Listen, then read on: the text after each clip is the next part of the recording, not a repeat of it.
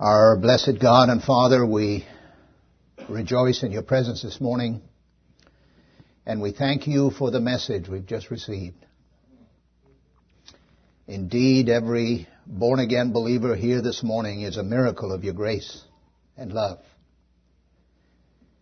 And only because of the finished work, the completed work of our Lord Jesus Christ at Calvary, where He died that we might live, where He shed His precious blood to wash away our every sin. Father, we thank you for the testimony of this choir this morning.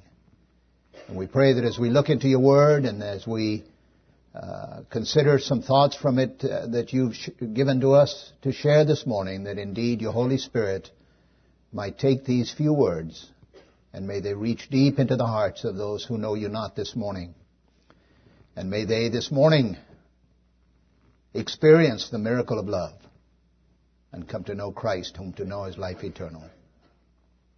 And those of us who know you, Father, challenge our hearts to live a life that will be totally and fully committed to you. For you alone are worthy. And we pray it in your name. Amen.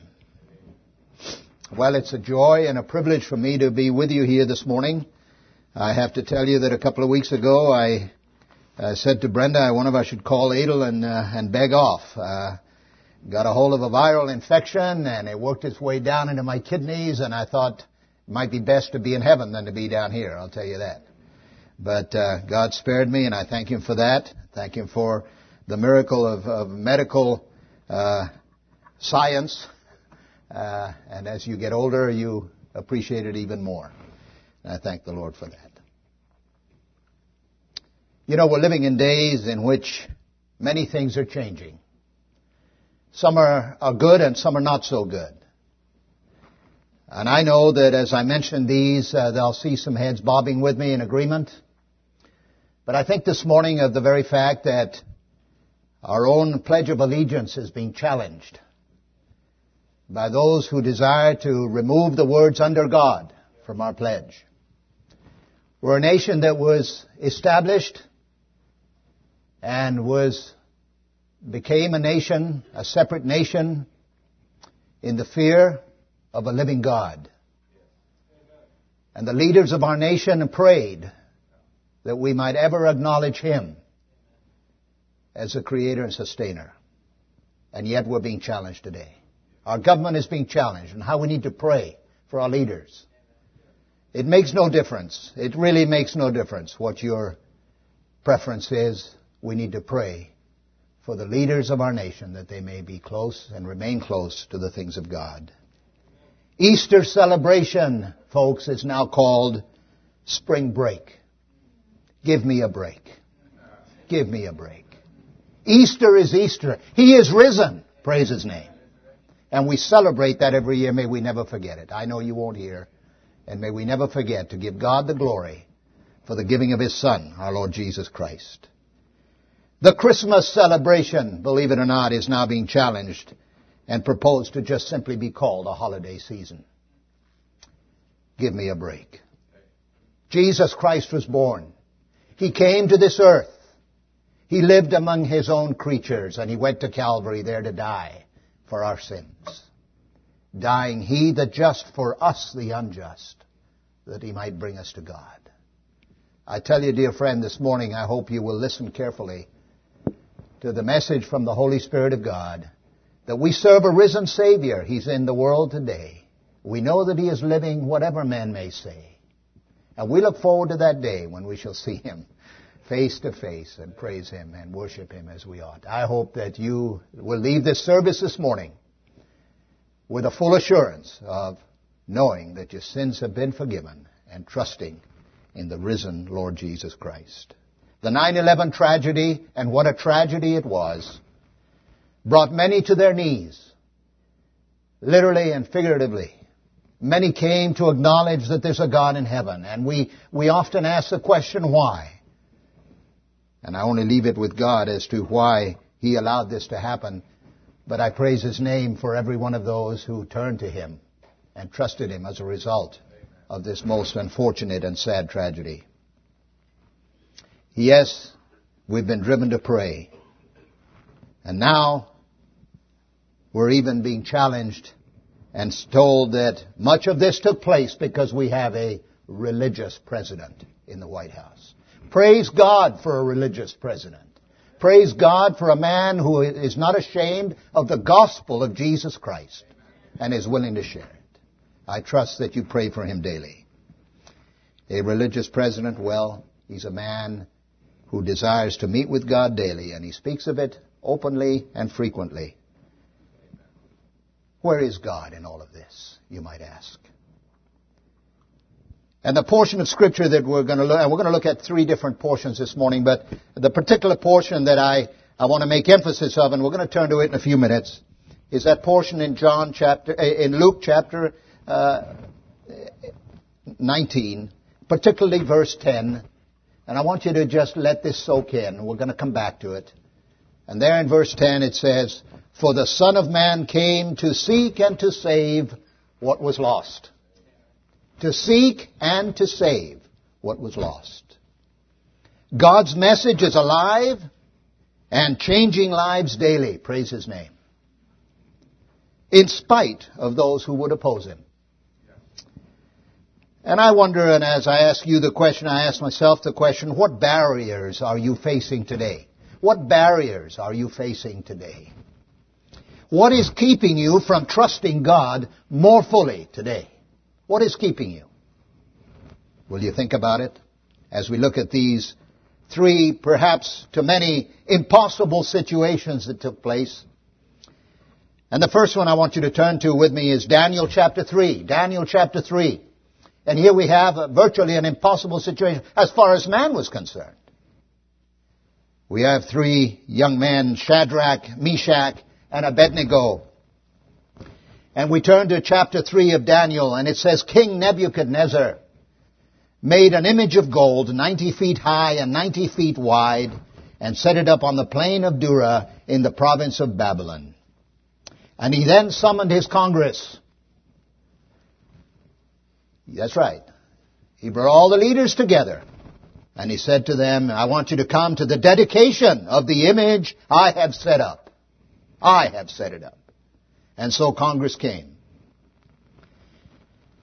And they came for the dedication of the image that King Nebuchadnezzar had set up, and they stood before it. Verse 4. Then the herald loudly proclaimed, This is what you're commanded to do, O peoples, nations, and men of every language. As soon as you hear the sound of the horn, flute, zither, lyre, harp, pipes, and all kinds of music, you must fall down and worship the king, the image of gold that King Nebuchadnezzar has set up. Whoever does not fall down and worship will immediately be thrown into a blazing furnace. You better bow.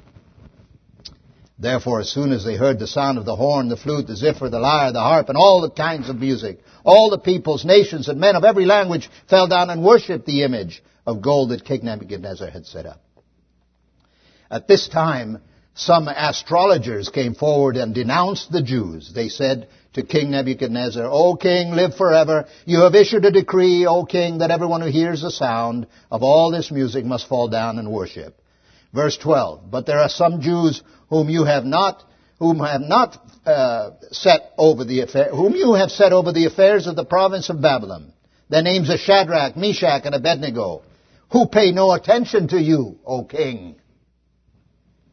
They neither serve your gods nor worship the image of gold you have set up. Furious with rage, Nebuchadnezzar summoned Shadrach, Meshach, and Abednego. And so these men were brought before the king, and Nebuchadnezzar said to them, Is it true, Shadrach, Meshach, and Abednego, that you do not serve my gods or worship the image of gold I have set up? Now, when you hear the sound of the horn and all of the music, if you are ready to fall down and worship the image I made, very good. But if you do not worship it, you will be thrown immediately into a blazing furnace. Then what God will be able to rescue you from my hand? Shadrach, Meshach, and Abednego replied to the king, O Nebuchadnezzar, we do not need to defend ourselves before you in this matter. If we're thrown into the blazing furnace, listen to this. The God we serve is able to save us from it, and He will rescue us from your hand, O king. But even if He does not, we want you to know, O king, that we will not serve your gods or worship the image of gold you have set up. Verse 22, the king's command was so urgent and the furnace so hot that the flames of the fire killed the soldiers who took up Shadrach, Meshach, and Abednego. And these 3 men firmly tied fell into the blazing furnace. Then King Nebuchadnezzar leaped to his feet in amazement and asked his advisors, weren't 3 men that we tied up and threw into the fire? Weren't there 3 men? They replied, certainly, O king. He replied, look, I see 4 men walking around in the fire, unbound and unharmed, and the 4th looks like a son of the gods. Nebuchadnezzar then approached the opening of the blazing furnace and shouted, Shadrach, Meshach, Abednego, servants of the Most High God, come out, come here. So Shadrach, Meshach, and Abednego came out of the fire, and all of Congress was there, and they saw that the fire had not harmed their bodies, nor was a hair of their head singed. Their robes were not scorched, and there was no smell or fire on them. Then Nebuchadnezzar said, and I call your attention to that carefully as you think of today, the day in which we live, folks. Be it 9/11, be it times of trouble in your life, be it problems that have come across your family, and you're suffering, and you're sorrowing. And perhaps I have a dear brother in Chico today who is sorrowing over the loss of his 18-year-old child killed in a car accident just a couple of weeks after graduating from high school. Don't ask me why, but it happens. It happens. Then Nebuchadnezzar said, praise be to God, the God of Shadrach, Meshach, and Abednego, who has sent his angels and rescued his servants. They trusted in him and defied the king's command and were willing to give up their lives rather than serve or worship any god except their own God. Therefore I decree that the people of any nation or language who say anything against the God of Shadrach, Meshach, and Abednego be cut into pieces and their houses be turned into piles of rubble. For no other God can save in this way.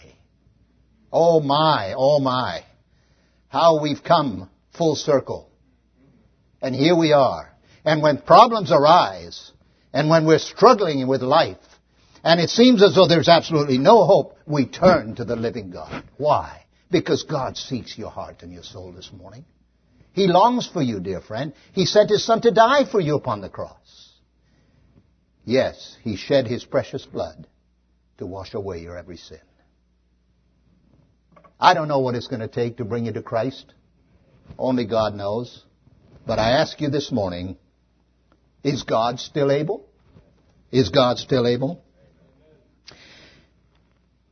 These young men stood up and they said, the God we serve is able to save us. They were contemporaries of Daniel, by the way. That young man who was caught praying to his God and was thrown into the den of lions. And they were so stuffed with hot air that they didn't even want to smell Daniel. And God protected him. Is your God able? Yes. He desires this morning, I tell you, with a heart full of praise and thanksgiving, he desires and longs to save your precious soul and bring it to himself. What will it take? What will it take? Well, we have another portion of Scripture in Luke chapter 19. And I want you to listen to these words. Jesus entered Jericho and was passing through. A man was there by the name of Zacchaeus. He was a chief tax collector and was wealthy. He wanted to see who Jesus was. But being a short man, he could not because of the crowd. So he ran ahead and climbed a sycamore tree to see him, since Jesus was coming that way. When Jesus reached the spot, he looked up and said to him, Zacchaeus, come down immediately. I must stay at your house today.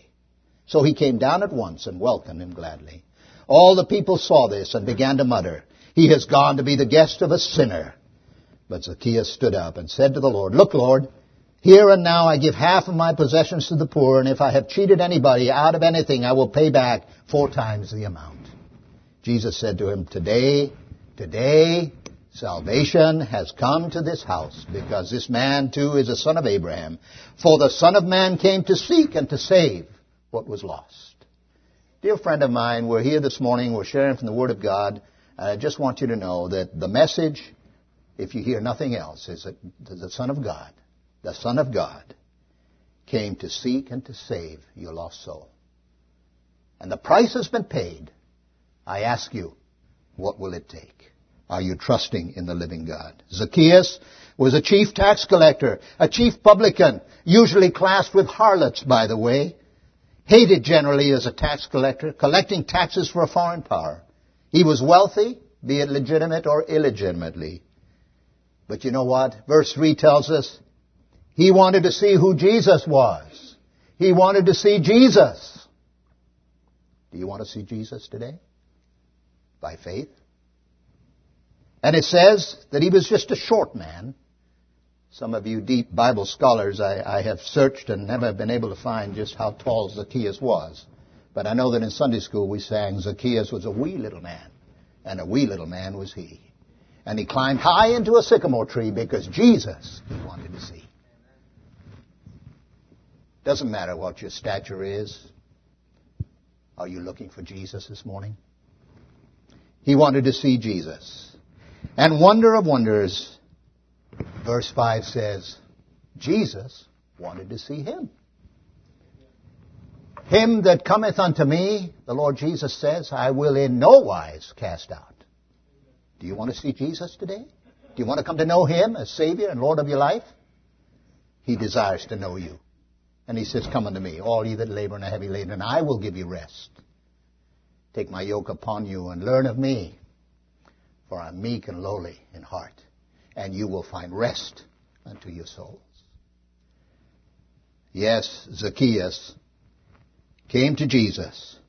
He rushed down, I'm sure, just as quick down that tree when he saw that not only could he see Jesus coming in the crowd, but he watched him. And he came to the tree and he said, Zacchaeus, come on down. I want to see you. I want to go to your house today. The Lord Jesus says to you this morning, I want to save your precious soul. I want to give you eternal life. I want to give you joy and rest and peace. Some of us are getting on in life, you know. And I don't want to scare you into heaven unless that's the only other way that we can get your attention. But my dear friend, in love, I say to you this morning, regardless of your age and your stature in life, the Lord Jesus loves you. And he invites you to trust in him. Not just for time, but for all eternity. In spite of these circumstances, these young men under King Nebuchadnezzar said, God, the God we serve, can save us. In spite of this past and his circumstances, Zacchaeus said, Lord, I want to give away all of these things because nothing is more important to me, Lord Jesus, than knowing you. Knowing you. I ask you, what will it take? But I have an experience that I want to share with you this morning. An experience that I believe is well worth remembering. You see, in 1870, March of 1870, none of us were living then, but in March of 1870, William Smith Payne was born in Dublin, Ireland. In 1876, his father died, leaving a widow with 4 boys to care for.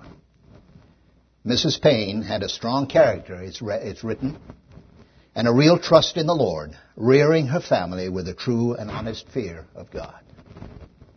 At age 12, we read in the records that we've been able to find that William goes to work for the railroad. He was at his office daily, punctually, and never missed a day of work. Somewhat unusual for today. At a very early age, William trusted the Savior. And at 16, he was appointed as a Sunday school superintendent at his home assembly there in Dublin, Ireland. In 1888, when William was 18 years of age in Dublin, a missionary came by. His name was Mr. J.H.L. Ewan. And he was visiting the local church where William Payne was Sunday school superintendent. And on a Sunday evening, Mr. Ewan presented the challenge of serving the Lord fully as a missionary in South America. Miss Elizabeth Irvin Milne, by the way, from Scotland, was also in attendance, and she and William had met in Dublin, and her desire was also to become a missionary and serve the Lord. And so in September of 1890, when William was only 20 years of age, William marries Elizabeth Irvin Milne in the home of her parents in Aboyne, Scotland. And in October of 1890, just a month later, short honeymoon, or long one as you want to call it, they arrived in La Coruna, Spain, to study the Spanish language. This they did for 2 years before going on to Argentina, and they would serve their Lord Jesus together for 26 years, traveling throughout Argentina and into Bolivia on horseback, sharing the glorious gospel with those who had never heard it before.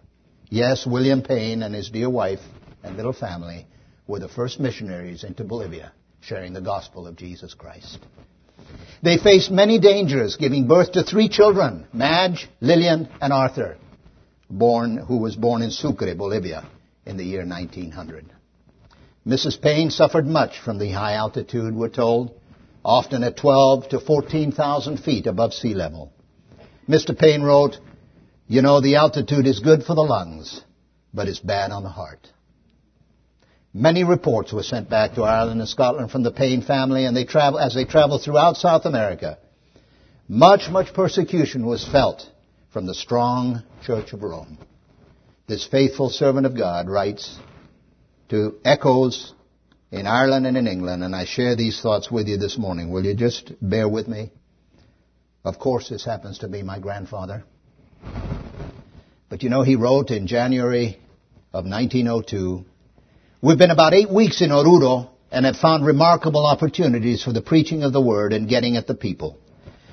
The only available room was far too small for meetings, so I set to work and made a tent to seat about 200 persons, and for about 6 weeks it was full to overflowing with a quiet, orderly crowd. Some professed to get blessing, and we were rejoicing at the glorious prospect for this poor country when the evil one got to work, and we were obliged to stop the meetings. An attempt was made to set fire to the house near which was the tent and where we had our residence. However, the fire was put out before the stabling was burned and before it spread to the house. The owners took fright and begged us to leave, and we have found it impossible to get a suitable place for the tent. But we are allowed to remain till we get another place to live in." July 17th of 1902. William Payne is 32 years of age, by the way. His youngest son is 17 months old. Keep that in mind, won't you? His little girls are roughly 6 and 4. The doctor here considered it well for Mrs. Payne to get away to the lowest valleys during the coldest part of the winter, so I took her and the children to Cochabamba at the end of last month. I had for some years desired to be able to visit that town and was glad for the opportunity to scatter the seed in a new district. No meetings have ever been held in Cochabamba, and as I walked along the streets and saw the people bowing at the church doors at the supposed presence of God inside, I felt my heart sad. Here are 40,000 souls in the darkness of Rome. They seem, from outward signs, to be full of religion. The priests reign supreme. I was obliged to come back here in order to look after many matters in connection with the work. But if the way is open later on, I hope to have some meetings in Cochabamba. October 1st, 1902. When we commenced meetings here, I knew a little of the danger, but could not turn away from the open door. As soon as I could get seats made and things in order, See, he was a tent maker. William Payne was 4 feet, 11 inches tall, but a giant for God.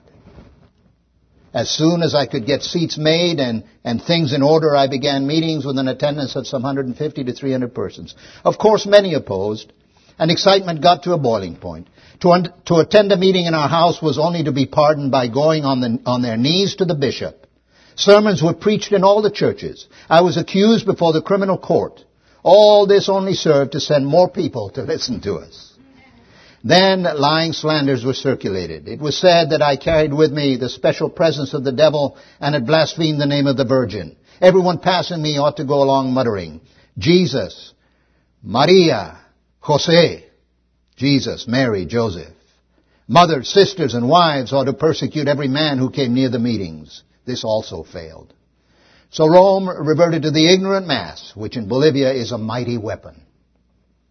Under the cloak of demonstrations in favor of the municipality, a public meeting was called, and the holy women called the Indians to come from their estates, some leagues distant, to swell the numbers. Finally, at noon on Sunday, the church bells rang out to call the people to defend religion. The people gathered in one of the squares, and a number of sacristans, etc., mixed with the throng, urging vengeance on the Protestant. About 2 p.m. I heard the distant roar of the crowd, and like a river let loose, they rushed down on our house. Paving stones were quickly torn up, and before the police arrived, windows were smashed, and about 1,000 persons were crying for my blood. We committed ourselves to the Lord, scarcely expecting to live 10 minutes. 17-month-old little boy, 2 little girls, 6 and 4, Grandpa and Grandma in their very early 30s. We committed ourselves to the Lord. The chief of police was wounded, and his men were swept away before the infuriating mob. And the door gave way before the hundreds of stones thrown against it. The crowd divided into 2 sections, one for plunder and the other for murder. I was beaten to the ground and dragged to the feet through the patio.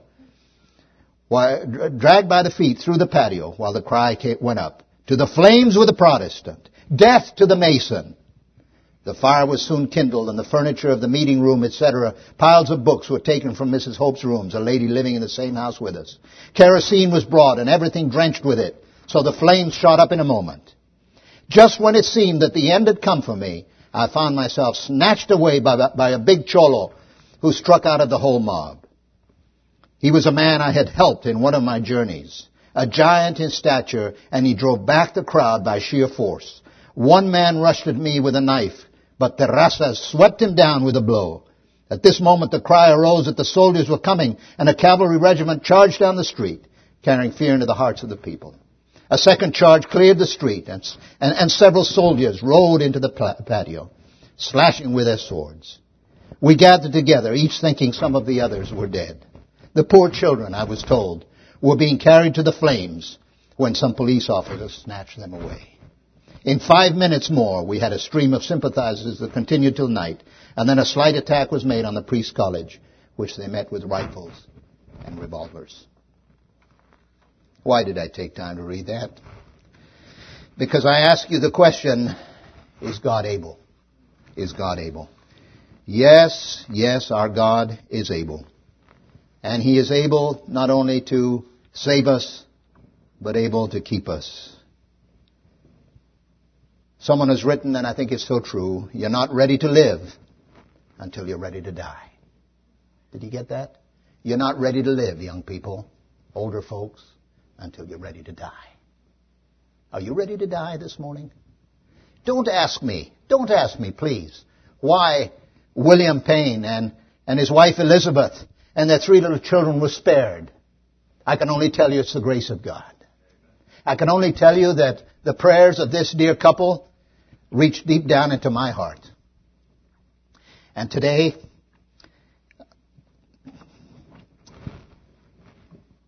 there are 8 of us who, through the influence of a godly mother, know Christ as Savior. And we look forward to a day. You see, my dear father went at 41. He didn't live very long. William Payne only lived to be 54. He outlived 2 wives, buried him in Bolivia, and the third one buried him a year after they were married. But God used, and God continues to use those who will fully and completely dedicate their lives to Him. I'm reminded that there was a crowd in Cochabamba, and their desire and their driving force was to destroy this family. There was a crowd in Jericho who said, look, he's gone into a sinner's home, ready to persecute Zacchaeus. There was a godless, self-centered king who said, I have built this 90-foot tall, 90-foot wide idol, and you're to bow to it when the music plays. And they said, no way, no way, no way. William Payne was told he ought to leave that country and be gone. He said, no way. God has brought me here. And God will use me and God will deliver me in His time. Can I tell you that there's a little 8-year-old boy in Ripon. And he's a grandson of mine. His name is Jordan. And he called his Uncle Phil up while they were visiting with him last summer, and he said, Uncle Phil, I have a question for you. 8 years old. He said, I know you're a missionary, Uncle Phil, but where do you get your salary? Where do you get your salary, Uncle Phil? I've been thinking about that. See, I want to be a missionary, and I want to know. 8 years old. Little does he realize that his Uncle Phil was 5 or 6 when he said, I want to be a missionary. Is God able? You bet he's able. You bet. And he's able to save your precious soul today if you'll trust him. If you'll trust him. And you know, the decision is yours this morning. It really is. It's not mine. It's yours. And if you leave this service this morning, soon to be afternoon, and you go home and you have rejected the Lord Jesus Christ as Savior, you may never, ever have another opportunity. Do you know that? You see, I doubt very seriously that there's ever been a service here where it's exactly the same crowd every Sunday morning. Like I said earlier, a man is sorrowing over the loss of his granddaughter. 18 years of age. I don't know why God chooses that. God chose to take an 18-year-old nephew of mine in a terrible car accident in Southern California. He was to have reported to the college he was going to attend within a week. Folks, we don't control our lives. We think we do. We think we've got forever to live, don't we? Oh, my goodness, I had 5-way bypass in the year 2000. I'm living on borrowed time right now. Hey, not so strong over there, brother. But you know what? You know what? I tell you seriously this morning, with love in my heart for each one of you. If you're not a believer today, you're just living on borrowed time. And God is not willing that any should perish, but that all should come to repentance. You see, the Lord Jesus has paid the price. This is what blows my mind so often when I think about it. Christ has died. He has suffered. He has paid the price for your sins and mine. And yet we stand sometimes and put our fists up to God and said, I'll do it my way. Do it my way. You know what? We were reminded in the first service, and I think it's so true, we forget so often that God has provided a plan for us. And His desire and His love is so infinite, so great, so grand, so glorious, that He wants you and me to be with Him in glory one day. And He wants to save you today. What circumstances? Let me ask you again. What circumstances do you and I face today?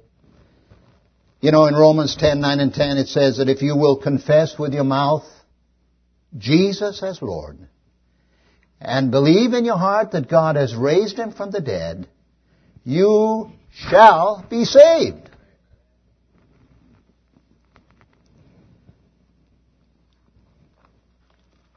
I have a couple more verses, and I don't want to misquote them, so I want to turn to them. The first one is Isaiah 41:10. You know, regardless of your circumstances this morning, if you're a believer in the Lord Jesus, Isaiah wrote many, many, many years before the Lord Jesus Himself came to earth. But he says, do not fear, for I am with you. Do not be dismayed, for I am your God. I will strengthen you and will help you. I will uphold you with my righteous right hand. That's the promise He makes to you and me as children of His, as part of the family of God. Proverbs chapter 3, a very, very favorite verse of mine, 2 or 3 verses there. I love them. And it says this. Trust. You know what trust is, don't you? That's to commit yourself fully, completely. Trust in the Lord with all your heart and lean not on your own understanding. In all your ways acknowledge Him, and He will make your path straight. That's the important thing. In all your ways acknowledge Him. I'm sure as I look at this audience this morning, there are some extremely successful businessmen and women. You got it all together. And some of you are retired and you've still got it all together.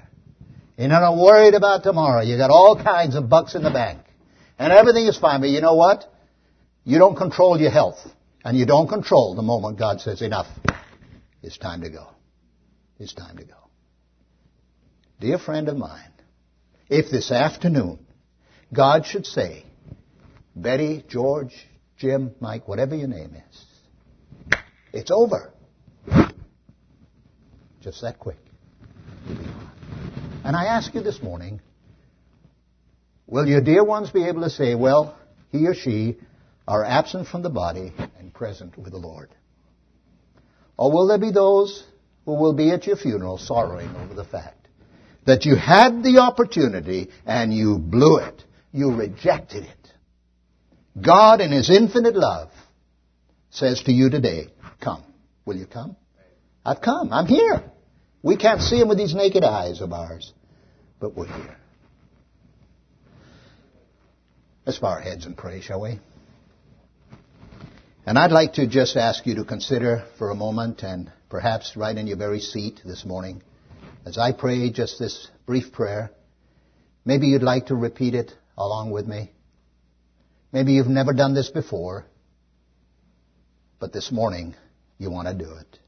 And here it is. Dear God, thank you for the Lord Jesus Christ.